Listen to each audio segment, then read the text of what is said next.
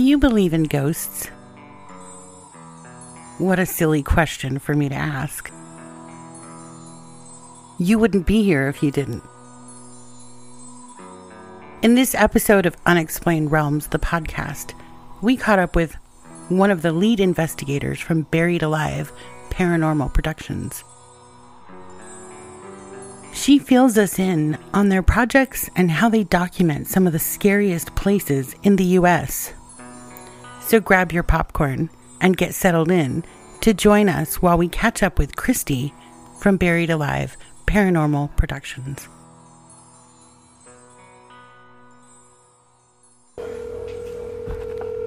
Hello. Hi, it's Ann and Eddie. Hi, how are y'all? We're good. How are you? I'm doing good. I'm going to go sit somewhere quiet. So There you go. There we go. Did you check I'm out? with my sister, so my niece and nephew are running around a bit. Oh, no worries. Did you happen to check out the show at all? I didn't. I've just been working and stuff the last couple of days, so I haven't had time to do much of anything. No worries. So tell us a little bit about your adventures and, all that fun stuff that you've got going on. Well, I do a whole lot of different stuff. So I own a haunted building myself, and then I do live solo investigations. So basically I go to a location completely by myself and just do a live video so everybody can see it's not edited and whatever happens, and then I'm the only person in there. So, if something happens, obviously it's not me because Right. Everybody knows where I'm at. So I do that. I do have my own team, Buried Alive Paranormal. We have a show on Amazon Prime. We haven't really done anything with that in a while, and a lot of that has to do with COVID. Right. And then I work for a company called Haunted Rooms America, and so I travel around the country, and I host overnight tours and overnight investigations, basically for people who buy tickets, beginners and people who are just interested in whatever. It's more of just a fun event. We usually have about 30 people per event. Sometimes there's sleepovers, sometimes there's not, but that's pretty fun. So Right. I do a lot of stuff. So, oh my gosh, back up. You said you had a haunted building? You own one? Yes, I own a building, me and my team. So my team is just myself and then two other people. And so it was about almost 2 years ago now. I do a lot of urbexing, just finding abandoned buildings and photographing them and filming them and whatever. Wow. And so that's it's kind of what I do when I just need a break from everybody. And so I kind of came across this town of Wymore, Nebraska, and just fell in love with it. And the history is just insane. And so at the time I was filming it was America's Most Terrifying Places. And so I had talked to some of the producers from that show, and they said, well, if you make a documentary and we like it, we'll buy it. Wow. And so, needless to say, that hasn't happened yet 2 years later. But I was looking for, an office. And so somebody offered me this building, and I said, well, I don't want it unless it's haunted. And so they gave me access to it for 2 months. And I just recently posted. So it's the Stevenson Building in Wymore, Nebraska. And it is making its television debut on April 3rd on Portals to Hell. So they came out and filmed it. Yeah. Yes, so it's pretty amazing. We're excited. So. Where are you located exactly?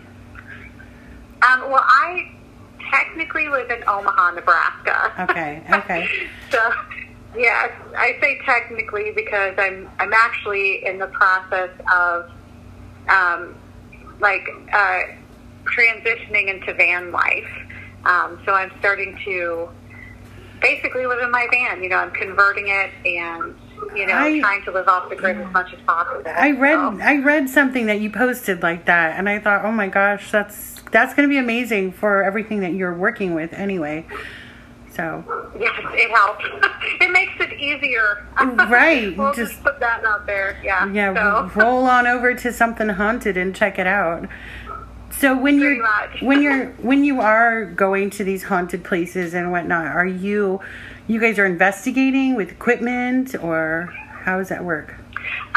Yeah, so, I mean, basically, when I do the haunted rooms, it's more of an event, with guests and stuff, and so a lot of them are beginners, and so they learn about the equipment, and they learn how to, use it, and they get to check out a cool location, and so then what happens a lot of times is I've been very lucky to develop a lot of really good relationships and friendships with a lot of the building owners. And so then they, usually invite me to come back and do the solo investigation. So that's been awesome. The people who own the 585 Mansion in Virginia, I've known them for a long time. They're really good people. And it's actually because of them, come July, I'm getting to do a solo investigation in it'll be the underground tunnels in Gettysburg. Oh, so, my goodness. That is so awesome. Yeah, that's going to be something it's not powerful. Something they let people do a lot, so yeah. I'm excited. Wow. So how did you get into all of this? Well, I've always been kind of interested in it. And then, gosh, it's been, I think, 6 years ago now, I met Jeremy. Jeremy was actually my boss. And I just worked in a restaurant. He was one of the managers, and he was like, hey, he's super into paranormal. Like, he is obsessed, like, beyond anything you could ever imagine. And so he was going to the Velisca house, and someone backed out and asked me if I wanted to go, and I was like, yeah. And so it just kind of progressed from there. And so, of course, now, I mean, myself and Jeremy and then our friend, we just call him Polson. We became a team, and we bought the building. And so we've been pretty much ever since. Wow. So that's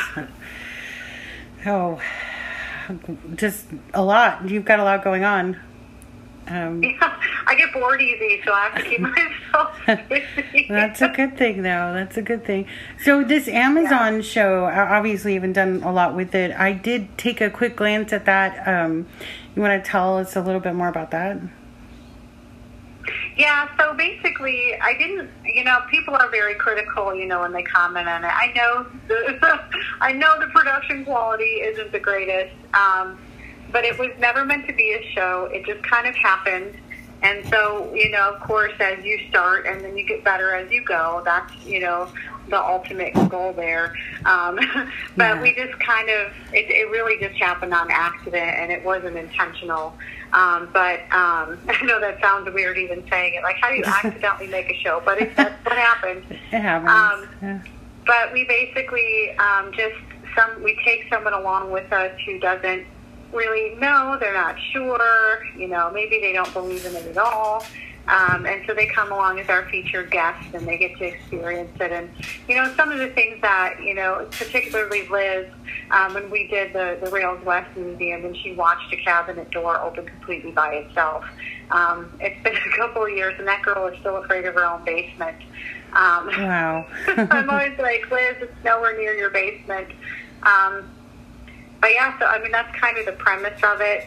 I think the next one that we're actually going to film is going to be Washoe Club. We had it set in stone, but then COVID hit, so now we're just kind of trying to figure out when we're going to do it. So do you have like one of your investigations that's the most terrifying to you? Which one of them was that? I don't really know I guess none of them have really been terrifying. If I had to pick one, I would say Edinburgh Manor in Scotch Grove, Iowa. And of course, I don't know if you watched that one, but it was in the episode about it. Yeah. How, and I'm just an even person. I'm always happy. I'm always laughing and joking. Very rarely do I get mad or upset or, I just kind of stay this way. And for whatever reason, I just kind of started going off pretty much on Jeremy, and was just like yelling and screaming and whatever, and then I was just like, okay, I'm done now. And Jeremy's like, what just happened? I'm like, I don't really know.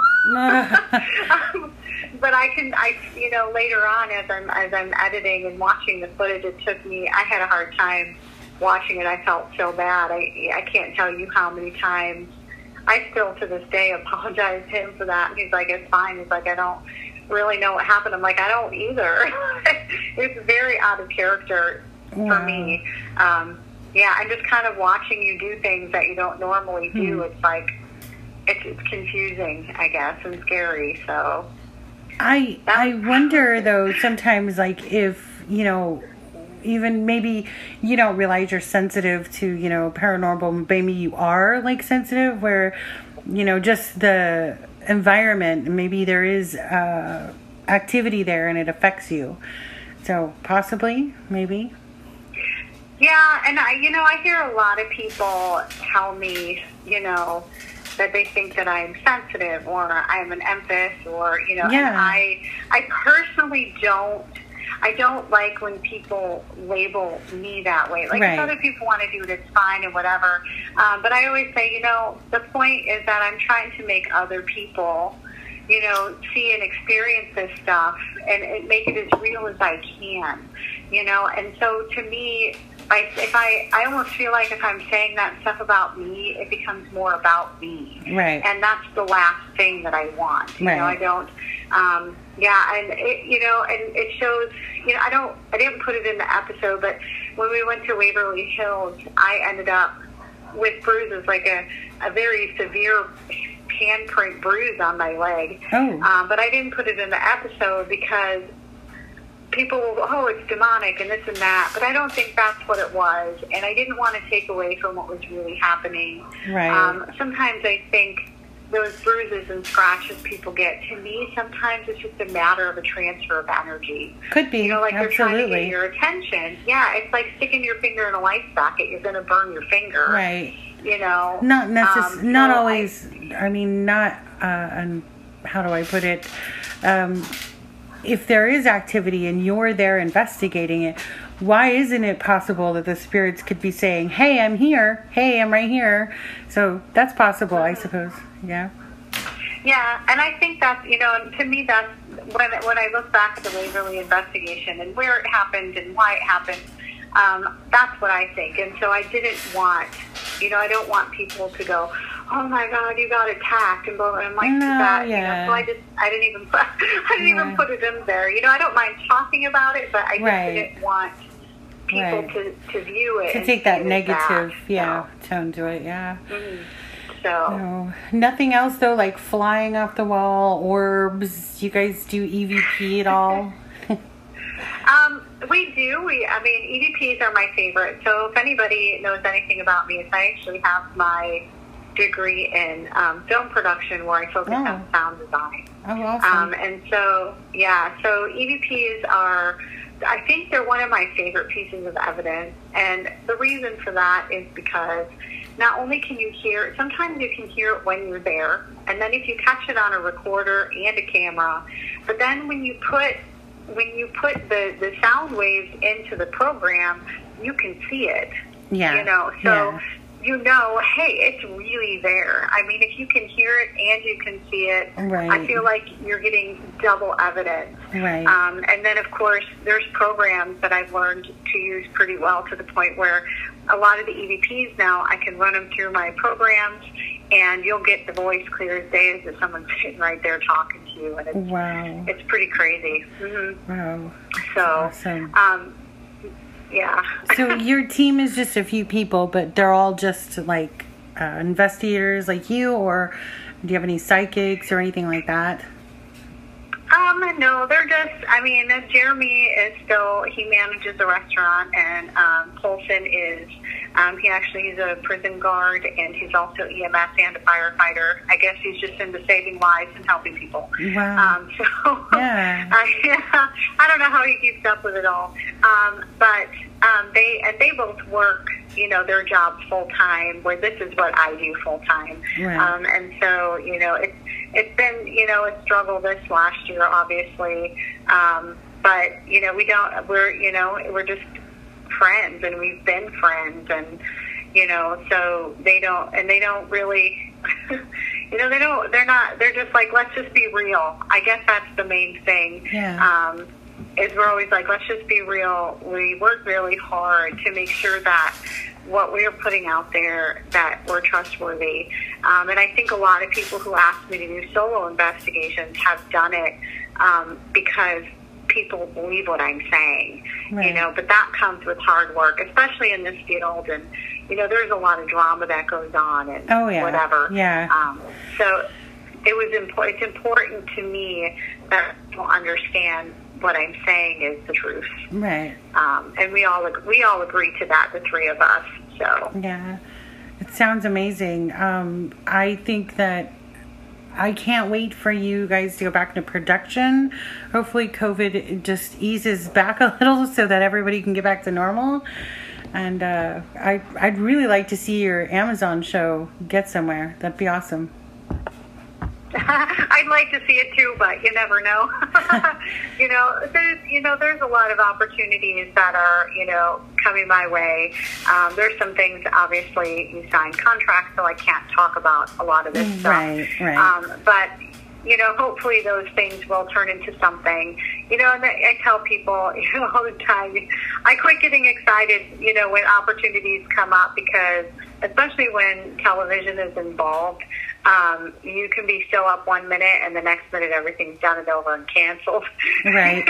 And that happens more frequently than anything else. It's just the way the field is, and so I'm like, well, if the stuff happens, it happens. If it doesn't, it doesn't. Another opportunity will come when it comes. Right. So that's just where it is. Yeah. Well, thank you for sharing with us. I hope you listen to the podcast when you get a chance, and at least this one. I will for sure. Yeah, I know our listeners, they love, obviously we have a fan base, they love the show, but seems like they get more excited when we do some interviews here and there, so this will be a fun treat for them. And especially in the paranormal space. Yeah, we haven't done a paranormal interview yet, so this will be fun for them. So, thank you. Well, that's awesome. Yes, thank you so you're much. Welcome. Thank you for having me and talking to me. I appreciate it for sure. No problem. We'll talk more soon, hopefully, and you have a good evening. You too. Thank you so much. All right. Bye-bye. Bye. Bye.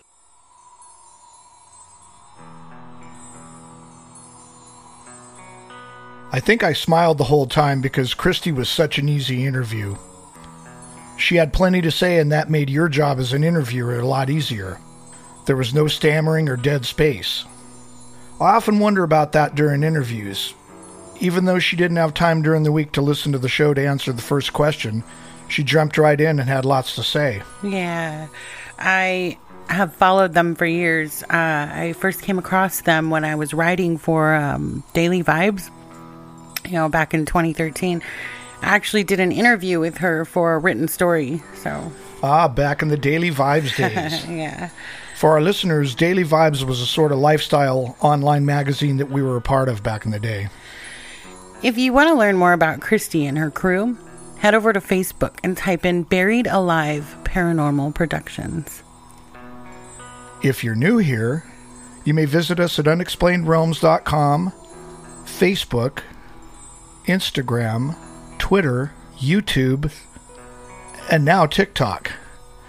And we kindly ask you to hit all those juicy like, subscribe, and follow buttons. Give them all some love. It helps us with the algorithms on those platforms so that we come up better in search and news feeds and all that.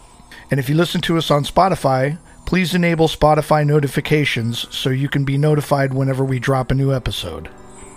Thank you for listening to the Unexplained Realms podcast. We'll see you next time. Support for this podcast comes from Anchor.fm and V Media Studios. That's a wrap. Who's buying dinner?